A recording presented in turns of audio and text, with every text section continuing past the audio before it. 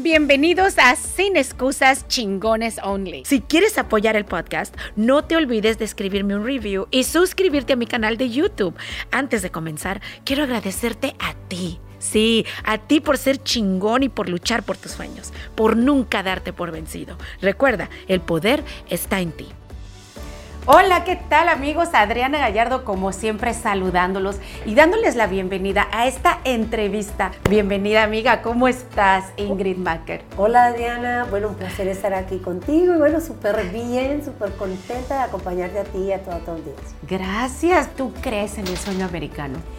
Yo creo que el sueño americano se construye con nuestra voluntad y nuestras ganas de hacer las cosas. Y en mi caso, yo llegué a este país a los 19 años. Ya yo traía mi plan perfecto. ¿Cuál era tu plan perfecto? A los perfecto, 19 años, sí, ¿qué plan? Mi plan era seguir estudiando comunicación social y periodismo. Siempre me había apasionado la locución. Yo quería ser artista desde que era niña. Recuerdo bien y siempre cuento esta historia porque yo creo que esta historia le impacta mucho a la gente. Cuando yo estaba pequeña, mi hermana y yo nos escapamos a ver una película de Pedrito Fernández, la de la mochila azul. No sé si alguna vez, claro. Mucha gente de pronto dirá, no, pues esa película ya es de otra generación. La de ojitos, dormilones. Y yo recuerdo que en esa película había una niña que se miraba al espejo y hacía muchas muecas porque ella quería ser artista. Y eso se me quedó a mí en la cabeza. Cuando mi hermana y yo llegamos de esa película, mi mamá nos dio una pela horrible porque nos habíamos escapado, pero lo bueno que quedó de esa película es que ese sentimiento me acompañó por muchos años de mi vida y empecé a estudiar comunicación social y periodismo en mi país, en Colombia. Y bueno, cuando el papá y la mamá pagan la carrera, uno dice, sí, pero cuando me vengo a este país, yo ya venía con el plan. Yo dije, termino mi carrera, voy a casarme con alguien para poder tener mis papeles. Yo ya tenía un novio con el que nos escribíamos por carta. Y cuando todo está bien, si el amor no funciona, me divorcio, me meto a trabajar en un canal y me vuelvo una estrella de televisión. Claro. Bueno, pues yo no contaba en que yo iba a llegar a Puerto Rico, en que el muchacho con el que estaba hablando por carta no me iba a gustar, que todo se iba a complicar. Entonces yo decía, voy a buscar un trabajo, nadie me contrataba porque no tenía papeles. Y en ese caminar pues aprendí dos lecciones maravillosas. Aprendí que cuando uno quiere hacer algo, lo puede hacer. Yo me casé a los 20 años, a los 19 años me casé. ¿Y si lo amabas? No, me casé, pero mi mamá decía, no, tranquila que el amor llega. Tuve un problema, no me llegaba. Y tengo que ser honesta. No, gracias. Él era un hombre bueno, pero no, el amor no llegaba porque éramos diferentes. Él era un hombre cómodo, por su cultura, y yo era una mujer que desde pequeña había visto a mi padre siempre romperse el lomo trabajando. Él se fue cuando yo era muy pequeña, él se fue a trabajar a los barcos de turismo. Entonces nosotros crecimos solas, expuestas a muchas cosas que nos enseñaron a ser tenaces y valientes. Entonces mi sueño era, yo tengo que volver a la universidad. Empecé a estudiar, empecé a trabajar y apenas me llegó mi green card dije, no se puede, me divorcié. No contaba con que tenía un pequeño regalo en la barriga, que es mi hija, wow, Paula, que hoy en día tiene 26 años. Entonces yo viví todas las etapas del inmigrante, la etapa del que te tienes que casar, no con el príncipe azul, sino te tienes que casar, la etapa donde tienes que ser mamá soltera. Pero ¿por qué dices, me tengo que casar? ¿Por qué nos tenemos que casar? Bueno, porque si llegas vamos a ser realistas, si tú eres un inmigrante que no has estudiado, aunque tengas una profesión, llegas a este país y no eres nada, te tienes que despojar de lo que tenías en tu casa y tienes que comenzar desde abajo, y la única manera de quedarte en este país es ¿cómo?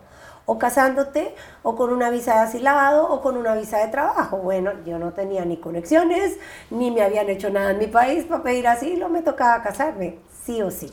¿Cierto? Es era como el pensamiento que yo tenía en esa época. Yo digo que todas las cosas obran para bien, porque en ese proceso Dios va formando tu carácter, sí, te va enseñando y te va dando diferentes perspectivas en la vida. Quizás la gente que nos está escuchando va a decir, uy, qué fuerte, esa mujer se... No, o sea, es la realidad. Era el tiempo que estaba viviendo y era mi oportunidad. Bueno, esa oportunidad no salió tan bien porque después de ese divorcio yo tenía que tener 3 trabajos para poder mantener a mi hija. Tenía mis papeles, sí, pero no podía ser famosa porque todas las que se graduaron conmigo en la universidad estaban en Telemundo, en Univisión, y yo estaba lavando platos en una pizzería, trabajando en una tienda por departamentos y después trabajando en un bar de noche para poder sobrevivir. ¿Por qué crees que a ti no se te dio esa oportunidad? Bueno, pienso que de pronto no vivía en mi casa con mis padres, que me podían dejar ir a trabajar en el trabajo de $10 la hora y hacer lo que tiene que pasar un principiante cuando empieza esta carrera de producción o de televisión, ¿cierto? O sea, tú ya tenías responsabilidades que tenías que cubrir. Las excusas que sacamos todos, es que no tengo el website, es que no tengo la oportunidad, es que no conozco a este. Yo creo que todavía en ese tiempo era una mujer que todavía estaba encerrada en mis propias excusas, en los no puedos, en todas las creencias limitantes que desde muy pequeña había tenido por mi casa y por el alrededor en el que vivía. Y bueno, en ese caminar me vengo aquí a Miami. Definitivamente Miami es la ciudad del encanto, de los cuerpos perfectos, entonces para poder un trabajo tenías que estar bronceada, muy bonita, ¿no? Porque si querías ser mesera, bartender, bailarina, lo que fuera, tenías que lucir muy bien. Y yo pues no iba a desaprovechar esa oportunidad de poder surgir y salir adelante, entonces empecé en esa industria de los nightclubs trabajando como mesera, como bueno, de todo. Así, hasta limpiar el club, si me tocaba. Y en ese caminar, pues se me fue apagando el sueño, Adriana. Se me fue apagando las ganas de estar en la televisión. Yo decía, ya no le importa a Dios. Ya mi vida estaba concentrada en sobrevivir, a pesar de que ganaba mucho dinero, porque en esa época, estamos hablando de la época de la bonanza, donde estaban la gente famosa, la mafia en Miami. Entonces era una época de mucha rumba, de mucho alcohol, de droga, de cigarrillos, de la moda de estar en la playa, en el bikini, bronceándote de día y por la noche trabajando. Y dentro de todo ese caminar, yo le decía a Dios, no es justo, porque todo lo que yo he vivido y he pasado me voy a quedar siendo simplemente una mujer trabajando al servicio de otros. No tengo vida, no tengo familia, no tengo tiempo para mi hija. Vivo muy ahogada, por favor, mándame un ángel. Yo le decía, porque los hombres que se me acercaban, ninguno me servían. Todos querían una sola cosa y ya. Y como Dios es tan lindo y se pasa, él se pasó. Porque yo le decía, mándame un ángel, pero él me lo mandó rubio, con ojos azules, joven, guapo y millonario. Yo decía, wow, ¿qué más le podemos pedir a la vida? Sin embargo, en todo ese caminar, en todo ese proceso de venir de allá, de venir acá, y cuando nos pasa todo este caos, que perdemos todo nuestro dinero, nos quedamos en la calle en segundos y tenemos que volver a comenzar. Yo lo recuerdo bien, es un 1 de enero, yo me levanto, nos habíamos venido a vivir acá a la Florida, yo le dije, vámonos de Las Vegas, vámonos para la Florida, y no sabíamos qué haces cuando te quedas sin plata, sin dinero, sin lo que tienes.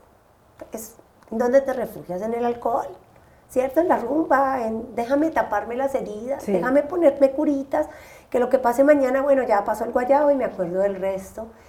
Y me levanté un 1 de enero y vi unas amigas mías que habían puesto unas fotos mías en Facebook y yo dije, ¿quién es esta mujer? Esa no soy yo. Era una mujer gorda, era una mujer que se veía fea.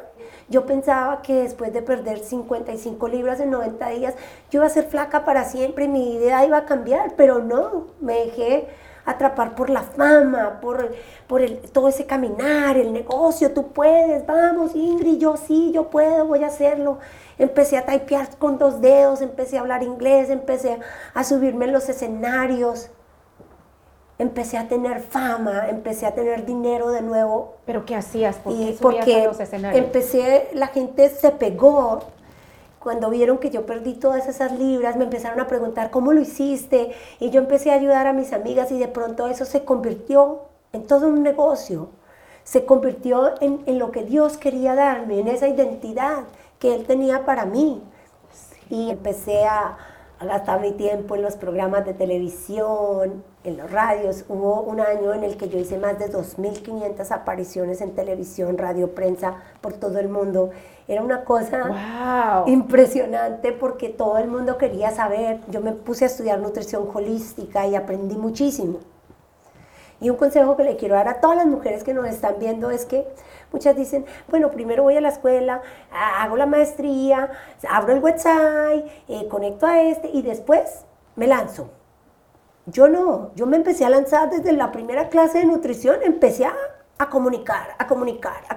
Entonces, yo abrí mi página de Facebook y al terminar del día yo tenía 60,000 fans. Y yo, wow, aquí hay algo. Al terminar de la semana, me acuerdo que a 3 meses de abrir esa página tenía 1 millón de fans. Y yo simplemente era una mujer que hablaba de lo que había hecho para perder peso. La verdad es que eres una mujer admirable.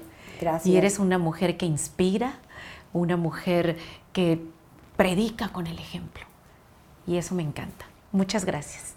Muchas gracias a ustedes también por haber visto esta entrevista y ya saben, hacer los cambios que necesitamos hacer, yo incluida, porque es importante cambiar nuestro estilo de vida, nuestra manera de pensar para poder transformarnos. Gracias.